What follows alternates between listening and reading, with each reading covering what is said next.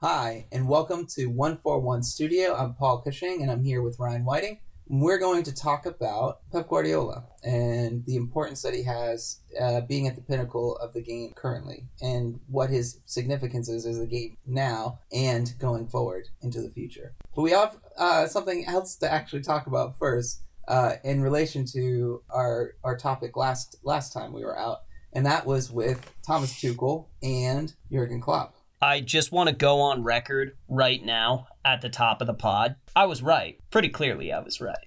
What about? Tuchel. Okay. I mean, in what sense? Like, did that... It wasn't going great, and he was not getting along with his players and apparently the rest of the executives, because he's gone now. Tuchel was fired over the, was it Tuesday? Yeah, it was Wednesday. Midweek, yeah. It was Wednesday. He was fired Wednesday. He lost. I mean, he was fired, I guess, before the Champions League game on Tuesday. Was he fired before? It was already, the decision had already been made by Bully and the sporting director. They had already made a decision. They had realized that they were done with his antics, and they were done, and they felt the players didn't like him anymore. They were ready to start anew. And it seemed like no one was having fun at Chelsea. There was a feeling of that at times. It didn't feel like people were enjoying themselves at Chelsea anymore. Which, in some instances, if you're winning all the time, it's not a big deal. But when your coach is a very intense man who can't not control something, it becomes an issue. And Tuchel is a control freak to a point. He really struggled when things didn't go his way. And he, even though he wanted to drive the bus, he also wanted to drive the bus with his parts and his pieces in it. He never really received that. I don't know if it's necessarily... I think that was partially his fault, because I think he kind of gave a mixed message about what he really, really wanted. You know, did he want full control or did he not? You know, there was never that, like, concise thing. He was like, oh, he didn't want full control, but then he's like pushing sporting directors out, and other sporting directors are coming in. He's having a hard time with them. He's getting in arguments and then saying, it gets to a point where the relationship becomes untenable and they don't talk anymore. That's an issue. That's a big time issue. And a new owner who is constantly seeing his manager, or not his manager, but the manager of the club, come out and constantly berate him in front of the world and all of his supporters. And there's a frustration with that. I think it finally got to a point where he's like, no, I'm not doing this anymore. Why am I dealing with this? You guys are like, they're 7th right now, but they've played really poorly and they could be in worse shape than they are right now. And I think he was sort of deserved. It's hard to defend how Tuchel's teams are playing right now, or team was playing right now. Yeah, it's hard to defend. It's funny. Their issues were, there was a lot of them, but they were talking about like how they don't have defenders and this and that, and it was more that, I don't know if it was that they didn't have defenders anymore, more than that they couldn't find a system to fit everything together. Right. And it's embarrassing when you have a team that spent a ton on interchangeable attacking players that all do different things, that can form a coherent attack if you decided to take certain pieces and put them together. And you can't come up with anything with them. When we're looking at players like Kai Havertz and Timo Werner, Christian Pulisic, Romelu Lukaku, who else? Raheem Sterling. Hakim Ziyech. I mean, the list goes Callum Hudson-Odoi, Mason Mount.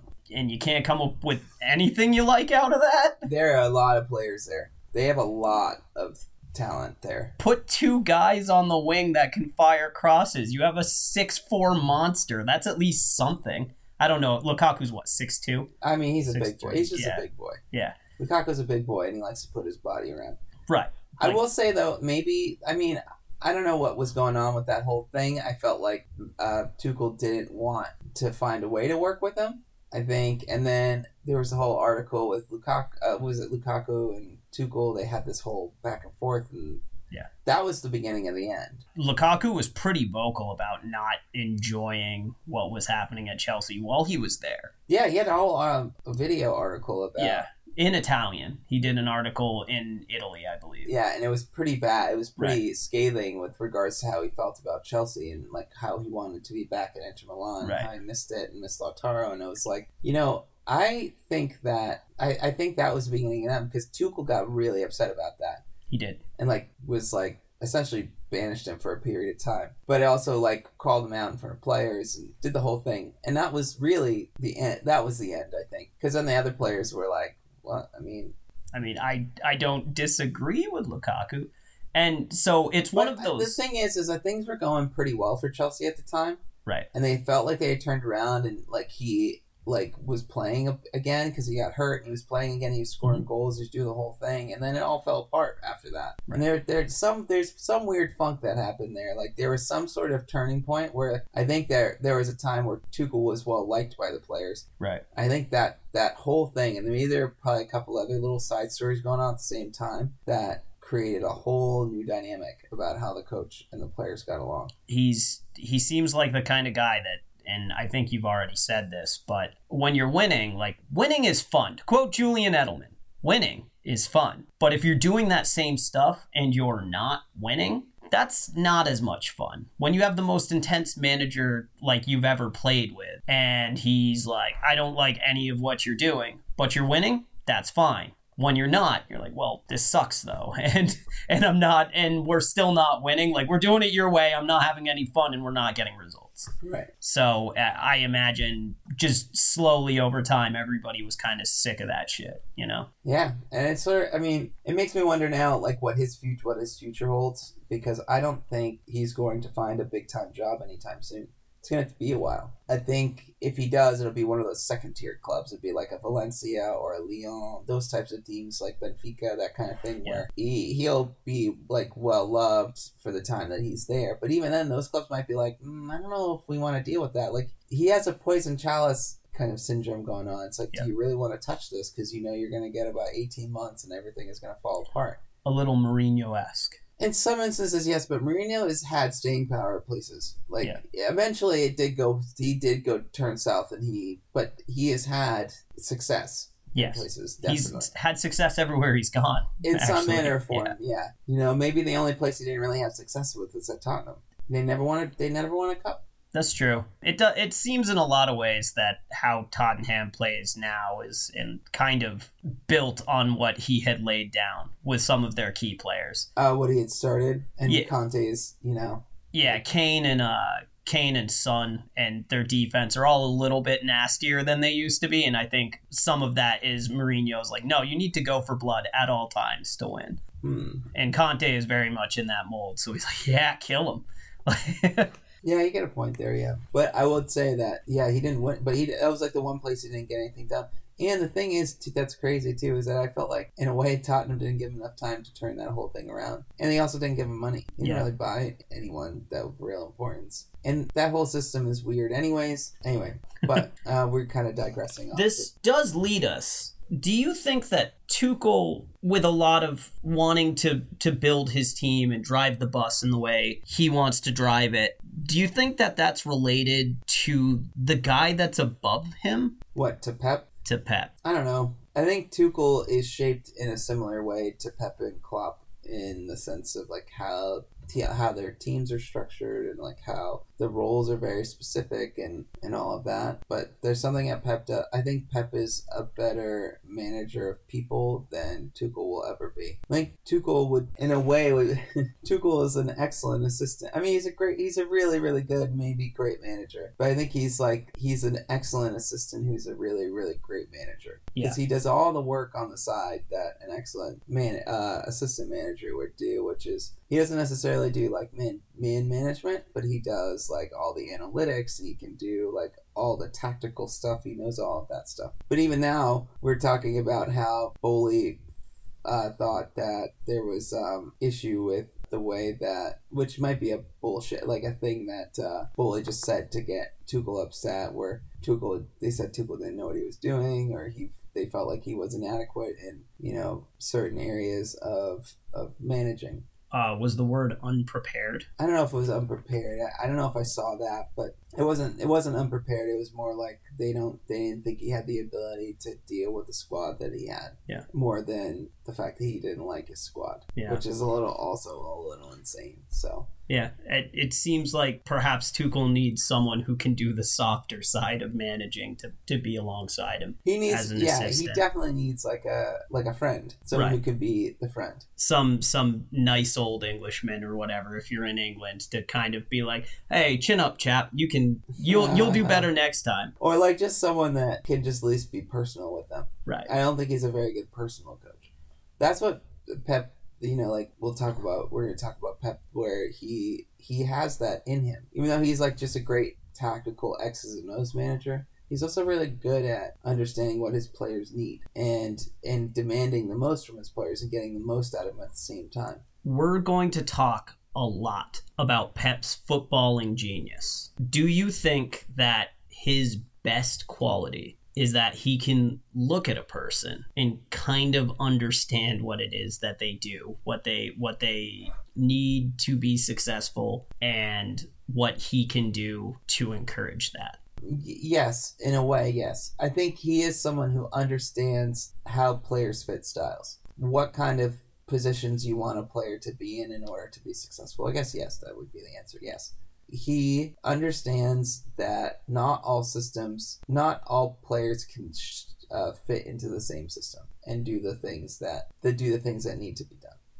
Right. He has principles that he lives by and core beliefs that he lives by. To kind of start off this conversation, I want to use a story I heard, and I don't know if it's true, but I love the thought of it. One day in training, when he was still a player at Barcelona, he and Xavi were watching a 15-year-old Andres Iniesta on the training ground. And he looked at Xavi and he said, "You might retire me, but he's going to retire both of us." And I kind of think that that's a distillation of how Pep looks at the game.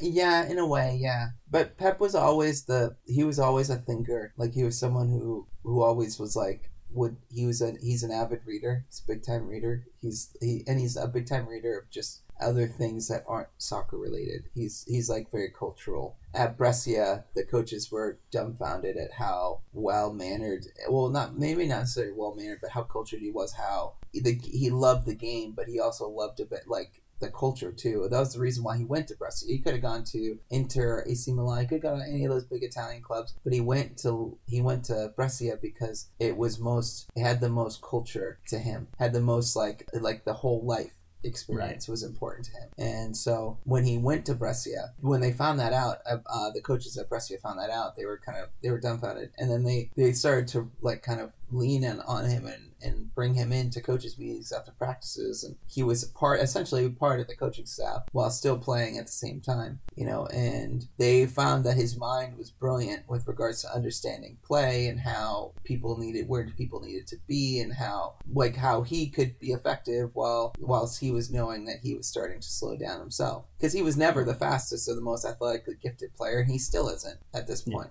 He will never be that. He was never that person. But I actually think Pep has said on record before that he was a pretty average. Oh, he's like average player. Below. Yeah. Well, yeah, he was a below average athlete. Right. Like, he wasn't a good athlete, but he knew the game. He knew what he was doing. And Johan Cruyff, when he had him as a player, knew how to. This is where this idea comes from. Is from Johan Cruyff, and how Cruyff knew how to get the very best out of players and knew how to protect players in their weaknesses. So Pep was a deep-lying 6'6". He was a deep-lying midfielder who could play like between the center backs, out of the back, and also keep play moving, and knew how to progress the ball and put players in positions to get the attacking movements. He was essentially the player that, he was the third pass from the goal, essentially, a lot of the time. Little bit of to use an American, a little bit of a quarterback, kind of? No. Yes and no. Yes, in the sense that he knew how to develop play and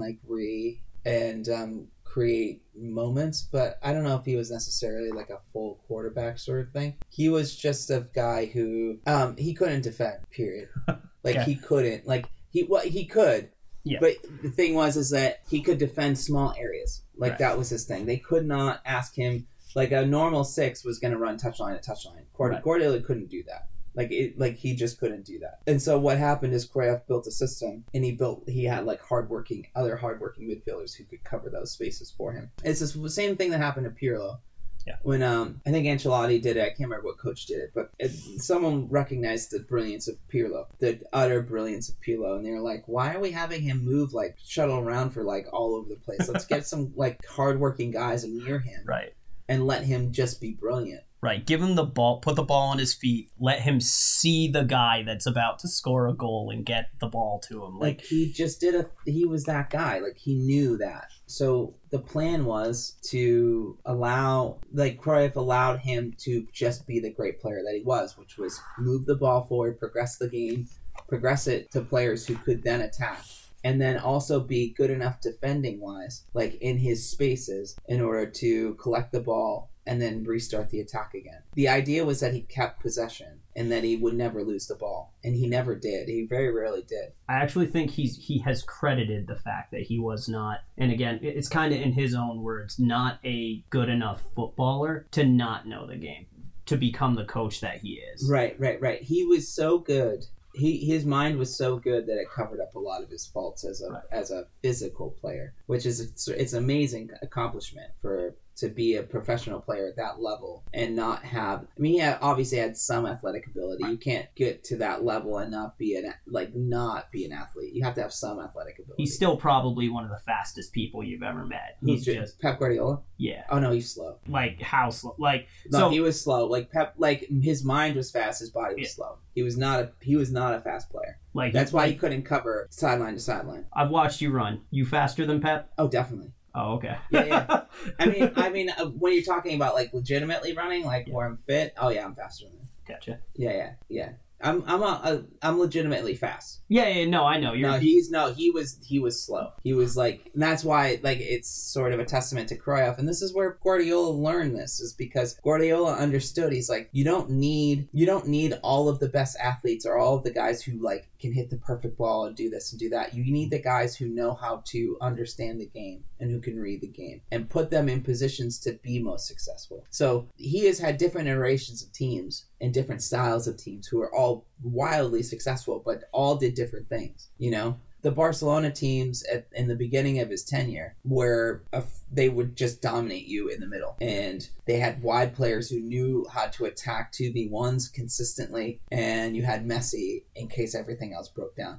Right. You know, like you had all of the answers. Yeah. You know, and they just dominated the middle. They with Xavi and Iniesta and Busquets. Like Busquets was like the guy. Like to me, like at times he was the guy because he was the guy who allowed Xavi and Busquets to do the things that they did. I heard him described once as a fire. He would just put out fire. He's Guardiola. Yeah. He is Guardiola. Like he ended up being like he was a more athletic version of Guardiola in some ways. And Busquets was when Arsenal played Barcelona when they first, maybe not the first time, but as they kind of like constantly matched up with them. They were rivals in like the early aughts. Late 2000s, early 2010s, like to like I would say 2015 or 16. The game plan was to stop Busquets. Right. It wasn't to stop the other players because they knew that those other players were going to do something. Right. The idea was that they needed to stop Busquets because if Busquets couldn't get the ball moving, everything sort of fell apart.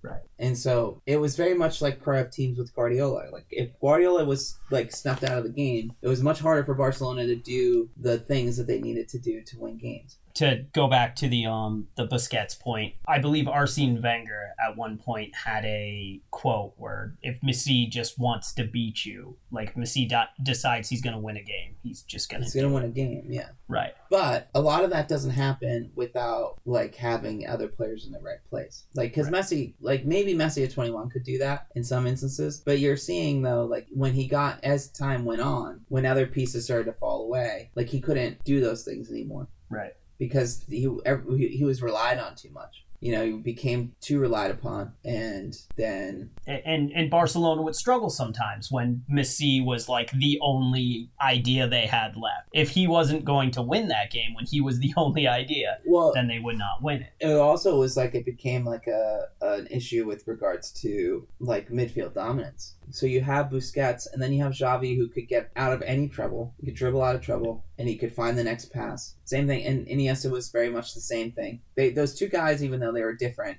were also very similar in some instances. I mean, I think they're both very special players. Yeah. Very, very special players. I think you and I have kind of talked. Iniesta is easily one of my top 3 favorite players of all time. I love Iniesta. He's a fantastic player. He's like sort of unique. He's one of a kind. I'll shout out another. There's a phenomenal Tifo video about Iniesta, which will explain him completely in a poetic way that is perfect for the player that he was. Right. He's like perfect example of why soccer is poetry. Right. To me. Like, he is the example of why soccer is, or football, whatever you want to call it, is why it's poetry and the realest and, like, truest sense of its form. Because he was never a big goal scorer, he's never a big assist man, but somehow he always was in the areas that were most dangerous, and he was always the guy making things happen. Right. And he's still doing it in Japan. I actually watched he's like 42 or something.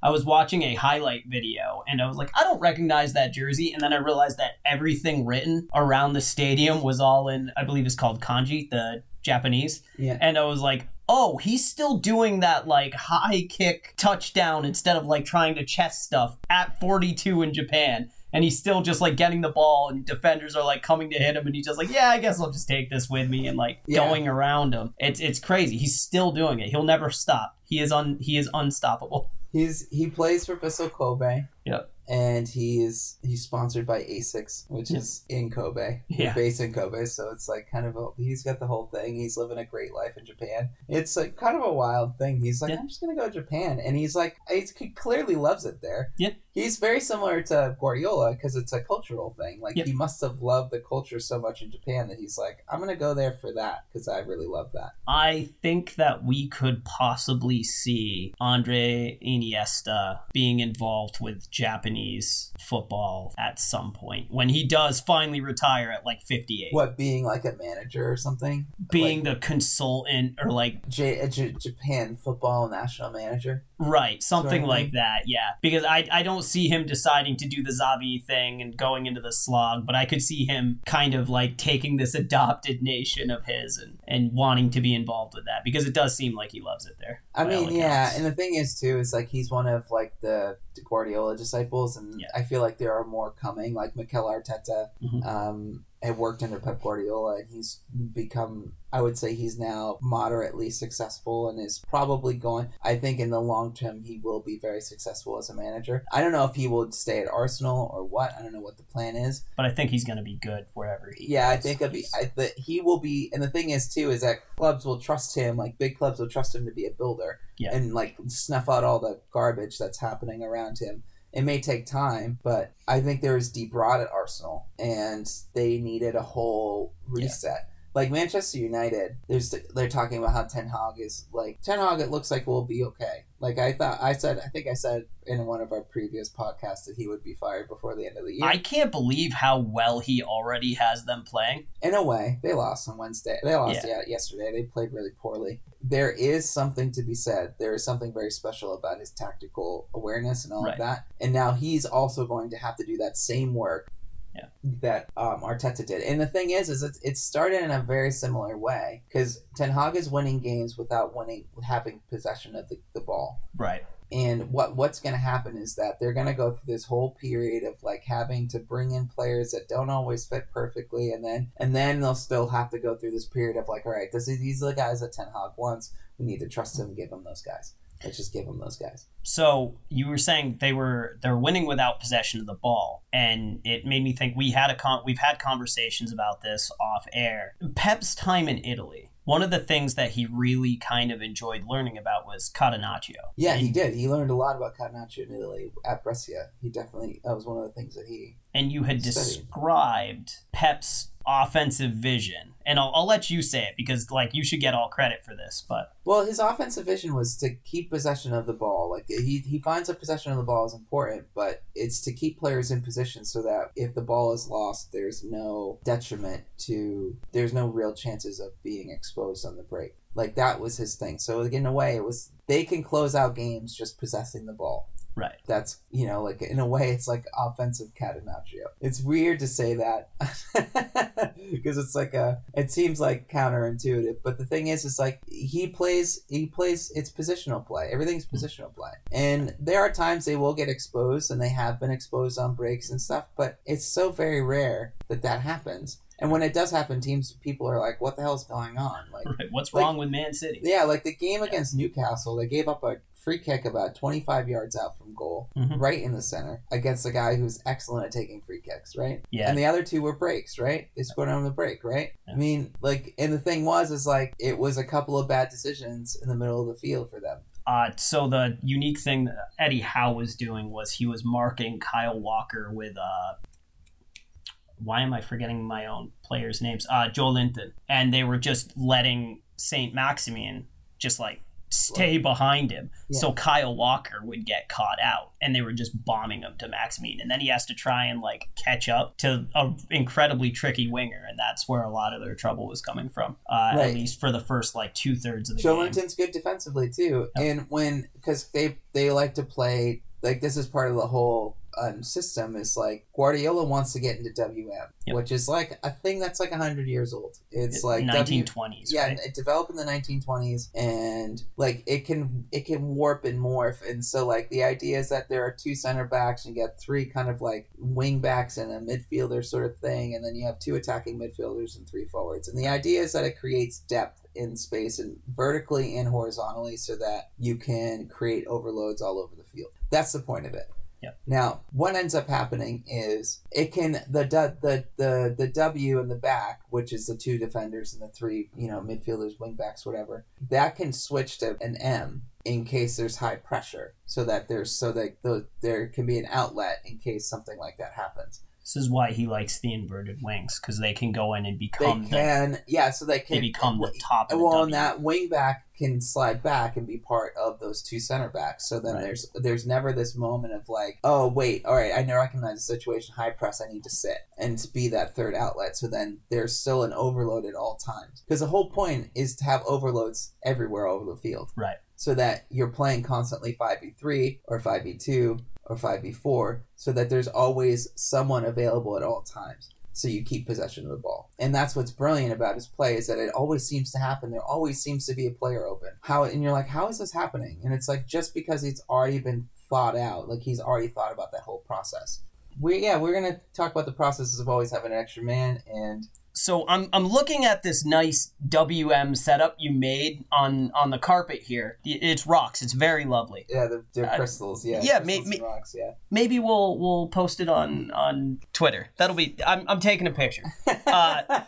So I'm looking at this, and it strikes me. There's a concept that you've talked about a lot, and I understand it. It's half spaces. Yeah, and it looks like Pep is utilizing those. Yeah, so all right. There was back in the day a drawing of like spaces on a field that would be dangerous or most dangerous and would help with some positional play. Now Guardiola put it on steroids and created all these areas in which put numbers on them. Right, there's like 9 in on like the old-fashioned version. And he's got like 14 or 16, I think it's 14 or whatever. And so there are two half spaces, attacking half spaces, and to him they are the most dangerous spaces on the field at any given time in a match. It's not out wide, it's not like necessarily, I mean, obviously when you get into the 18 it can become dangerous, but those are that's where everything is created from. That's where everything, like all of the great chances are created from, is in those areas.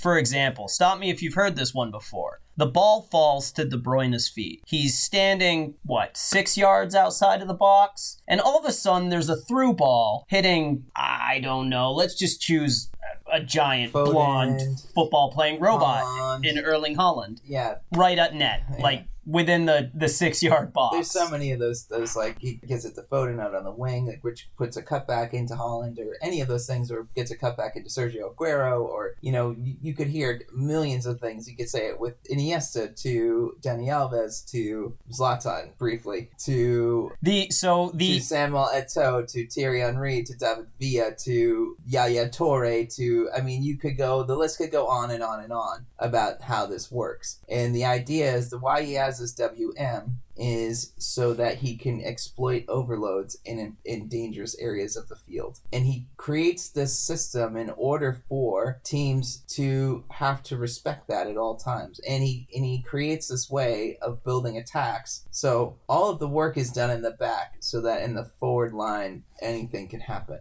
Like, there's more freedom. It's not drilled into them that they have to play a very specific way. Now, there are some rules, okay? Thierry Henry has a great story. You should find it. He does Champions League work for CBS now, and he's brilliant. You should watch him if you can. I love how he talks about the game. He has a great video about Kylian Mbappe and what makes him so special, and just in general about how he talks about the game because he thinks differently. Anyway, he has a great story about when he first played for Pep and how he was playing in a Champions League game against Sporting Lisbon, and he wasn't getting the ball, and he decided that he needed to go float to the ball and essentially go play with Messi because that's what he wanted to do. He's like, I wanted to play with Messi. What ended up happening, he scored a goal in the first half, but he was substituted at halftime because he wasn't doing his job as Pep described it as, and it was like a moment of like, oh, like I actually have to do my job now. Like I have to be great now, and I have to actually do what the coach tells me to do. And there's a reason for that, and it's to exploit all of the spaces, all the dangerous spaces on the field, and not create areas in which there's too many people condensed in one area. So like Pep Guardiola's system, the idea is that no more than 2 players can play vertically in the same line, and no more than 3 players can play horizontally in the same line. The idea is that it creates space for all of the players on the field. And in that system, players start to learn how to play in all of these spaces like automatically without thinking, and they know what spaces they're in. And they know where other players are going to be. Or where they should be, and there can be arguments in place when those things don't happen. Yeah. So this all feels very kind of do your jobby. There's some of that, yeah. I mean, he's as smart as he's the guy who knows it all. Like, he's a guy who knows how to exploit spaces better than anyone in the game. He does it better than anyone. And why I think Klopp and Guardiola are very similar, and why I think they're all near the same level, is because Klopp knows how to close space better than anyone. Take away space better than anyone in the game. And Guardiola knows how to exploit and open up space more than anyone in the game. And I think that's why they're both so brilliant. And it's not to say that Klopp isn't a great attacking manager, because he is, because Liverpool can score tons of goals. It's just his main points are about winning the ball high up the pitch to score goals in less than 3 passes, because that's a thing. That's like a legitimate thing. If you can, and it goes all the way back to the 80s. That's like there's a lot of research done that most successful goals have 3 passes or less before they are scored, or most goals, I guess, because successful goals just implies goals. Yeah. But most goals have less than 3 passes before they are scored. Yeah. Do you want to move on to, do you want to keep doing tactics, or do you want to, we can pull this in, there are 2 things I'm thinking. So one, the fact that he told one of the top 10 players of all time that he benched him at the half, that's very, what's his name? Greg Popovich screaming at Tim Duncan. The fact that he can do that and did that with Thierry Henry, like, no one ever tells him he's wrong anymore. Because, like, Thierry Henry realized that, like, okay, he's right. And then the other one is the Bill Belichick. Like, he just knows more about this than anybody, and he can kind of... we can go that route briefly, yeah. I think that's fine. I think we've talked a lot about the tactics. Yeah, that's fine. We can talk about that briefly. I mean, it's not that. I mean, him being a great manager is because of what he knows about the game. Yeah. And I think we can relate him to coaches in America if that's like a good thing to do. So I think it's more the when you start looking at the most successful managers, and I mean, I guess take whatever you want out of this that you think is applicable here. But when you look at the most successful managers... Were you talking tonight there? Yeah. So this whole section, I was like, yeah, we're just going to edit this out. And then I realized that there was some stuff that actually might be useful in here. Okay. When you talk about the most successful managers in sports, a lot of them, one, they get that respect. That kind of like that screaming at Tim Duncan. Well, okay, if you can do that, or like benching Thierry Henry, if he can do that with that guy, then he can do that with anybody. There's a respect there. Kind of like to tie it into the Tuchel thing. Like at a certain point, his players are just kind of like, well, you hate me anyway. I don't care. And I don't think you ever get that with Pep. I think he has an understanding of his players as people, and I think he has to have that because he's putting people in the places they need to be to succeed. Yeah, well, he's like, one thing that Arteta learned from Guardiola. We should just cut this all. Like, we should cut and splice. No, like, cut and splice it as we go, because I feel like we're already there. Yeah. Or we can just have it in. Who cares? It's a raw thing. We'll just let it be what it is. Right. Or if Nate will cut what he needs to cut.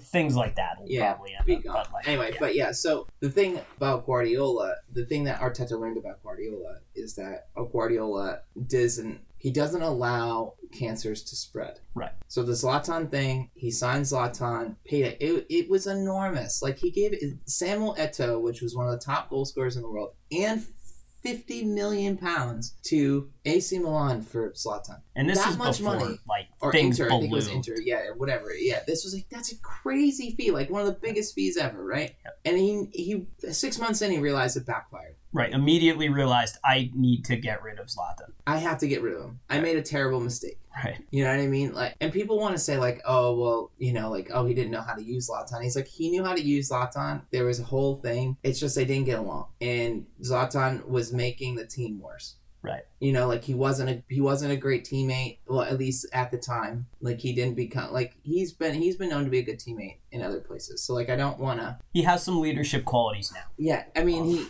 but at the time he was not the guy to take them forward. And there was something personal between them, their relationship wasn't very good. Right. Something happened and their relationship soured. I think that it wasn't a misunderstanding, but I think something got kind of like blown up. And I mean, if Zlatan's an incredibly interesting figure, find some stories about him. He definitely is someone who can take perceived slights a little personally. It's part of what makes him kind of the player he is, right? And I think, I can't remember exactly what it was, but I think that there was an insult or something like that. Or, like, he just was told straight up, I'm not going to play you, and it just sort of, like, exploded from there. Zlatan said that Pep Guardiola wasn't a man.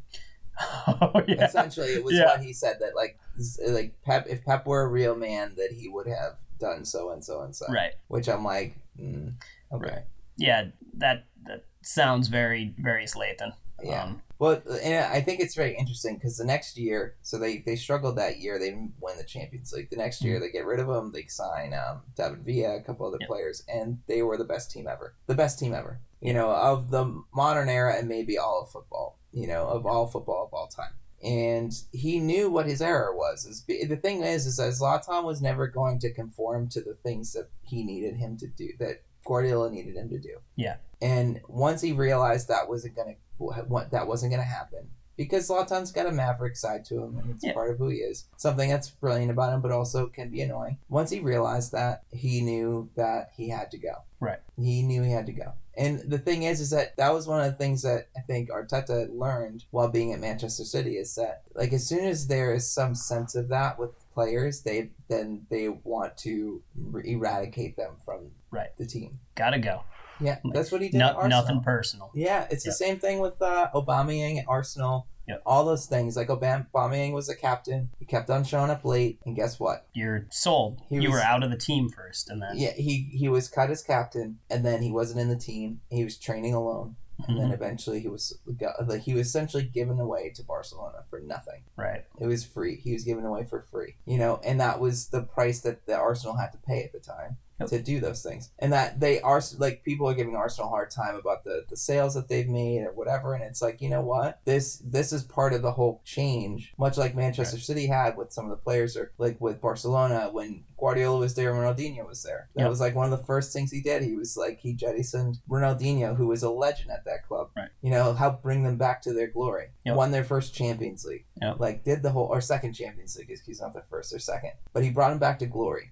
Helped them bring back to glory. And he jettisoned them because he wasn't going to be able to do the things that he needed a player to do. Like, he needed to set the example right. And I think that's what makes him so special. It's the same thing that, like, Belichick does and Popovich does. They all do the same thing. They know that everyone has to be moving in the same direction. In a way. They can have different ideas, but they all have to be moving in the same direction. Right. is important. And I really think part of it is, and you always hear stories, these managers learn their players. They and Popovich specifically, I'm gonna do some Fieldhouse stuff for a half second here. Popovich specifically would ask players questions like, so what do you like outside of basketball? I know who you are as a basketball player. What do you like outside of that? And I'd be very surprised if Pep doesn't have a lot of that in him. Oh, definitely, yeah. Where he's finding out who his players are as people, pushing them to be better people and not just better football players, because that bears out on the field as well. Right. He's just constantly trying to be a positive force and trying to get the best out of people, because I think that's how he's gotten to the level he is at. That's what he did with himself. He's like, well, I'm not athletic, but he was but he loved his culture. He loved being, he loved Barcelona. He loved the city of Barcelona. That was his home. He went to Lombardy because of that. That's where he went. That's why he went to Brescia, because he loved the culture that Lombardy brought. That was a big deal. It's a big deal. And it helped him express who he was as a player better. Like, he went to Roma for 6 months, and he wasn't played. And he was playing under Capello, which he didn't really want him, blah, blah, blah. Yeah. And not to say that he couldn't like Rome culture, but the reason why he went there was to have all of it, not just a part of it. Right. And I wonder if his play was affected because of it in a way. But he was a great professional, I guess, at Roma, and that Daniel De Rossi and other players were very much influenced by him. Alberto Aquilani ended up going to Liverpool and really kind of had to reinvent himself again at AC Milan later on. They all learned a ton under him and learned how to really play with Guardiola at the club for the 6 months he was there. Yep. And I think that's kind of the story with Guardiola, is every time you start peeling things back and start talking about him as a player or him as a manager or him as just a person, you start seeing this pattern of well, he was here and he profoundly changed how I looked at this, or he has changed how I think about football, or that seems to be what he does.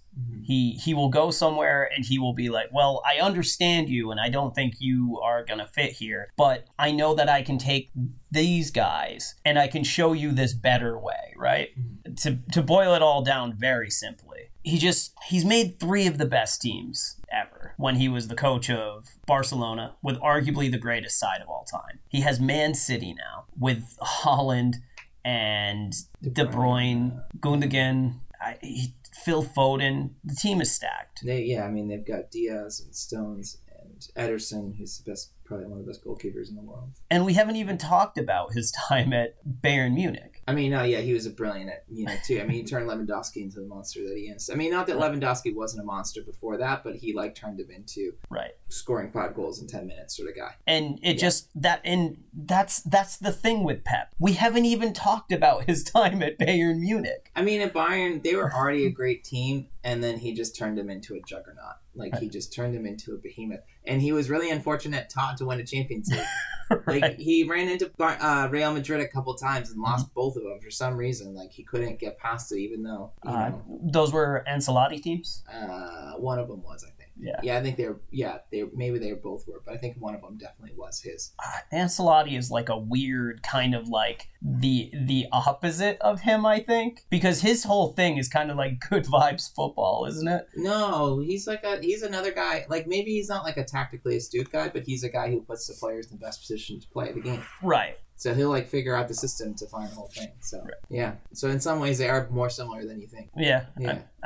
Once you get to that level, I'd imagine you all have to have a pretty good understanding of football tactics. But I think what we should do, after this, I think we're going to start to tap into other managers who have found influence. So Johan Cruyff will probably be someone we'll talk about shortly. Rino Michel. We could talk about Carlo Ancelotti and why he's so special. Guy who's won 4 Champions Leagues. He feels like he needs to be talked about briefly, and why he's a special manager in his own right, and somehow won last year with Real Madrid again. And so they might have stolen that one. But he won it. That's the thing is that he won it, and that's the big thing. And he's won it. He's won it dominating. He's won it playing, having to defend the whole time. He's done the whole thing. So I think there's something something special about him. But we're going to start focusing our time on the World Cup because we're like 70, 75 days away or something to that extent away from being at the World Cup here. And I feel like it's time to, actually, we're like 60 days away. It's 60 days from Sunday. Yeah, it's coming up. Yeah, so we're getting real close to it. And I feel like we need to have a conversation. We need to start talking about the groups and like what's going to happen. So that's going to be our main focus for the near future. So expect those things. We're going to get the groups out there for you. We're going to talk about all kinds of weird stuff. There'll be shorter podcasts, probably like 30 minutes or so. Maybe we'll extend it forever because that's how we do things here. This was supposed to be a 30-minute conversation. I don't know where it's going to end up, but we talked about Iniesta for like 5 minutes. Yeah.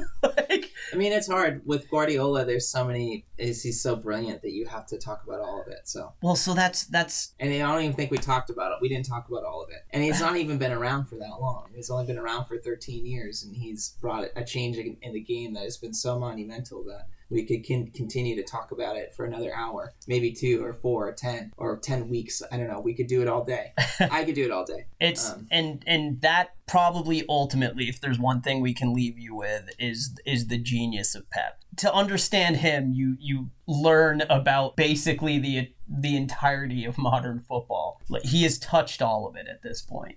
I mean, most of it anyway. Mm-hmm. Iniesta's in Japan. He's touched Japanese football. Yeah, in a way, yeah, yes. You know? Yeah. I mean, he's touched all world football. Like, everyone has some idea of, like, juego de posición and, like, how that all works. And, like, every team tries to replicate that. And rondos are everywhere. And he all he does is rondos. Like, I shouldn't say all he does is rondos. He does other things too, but like rondos are a La Masia thing. Like, and that's what he does with a lot of his stuff. And he does other things to prime players and do things to get them ready. But like a lot of his stuff is built in like a 4v4 plus 3 situation where they're constantly playing about advantage. That's what they do. That's the whole game. And so I think, and that's done everywhere now. Like, all those things are done everywhere. So it's really important to realize how special of a manager he is and why his importance exists in this way. Yeah, and I guess, I mean, we have way more to say about Pep, but I think this is where we're gonna have to leave it this time. Yeah. Until next time, until we finish with our World Cup previews. Adios. We'll see you next time here at 141 Studio. We'll start into World Cup stuff, and maybe if we have the time, we'll get into Johan Cruyff or someone. We'll surprise Bielsa. We haven't, or Marcelo Bielsa. Someone. We'll surprise you. Maybe we'll find somebody interesting. Stevie Nickel. We can do Carl Rappin. We could do that. Everybody's favorite smoking cantankerous old man who decided that you just slice people down. Yeah, they do that, and Guardiola does that too. Yes. He is the guy who started the professional football, or the professional fouls. Oh, no, professional fouls existed, but he did tactical professional fouls. Yeah. A different thing, yeah. Sergio Busquets.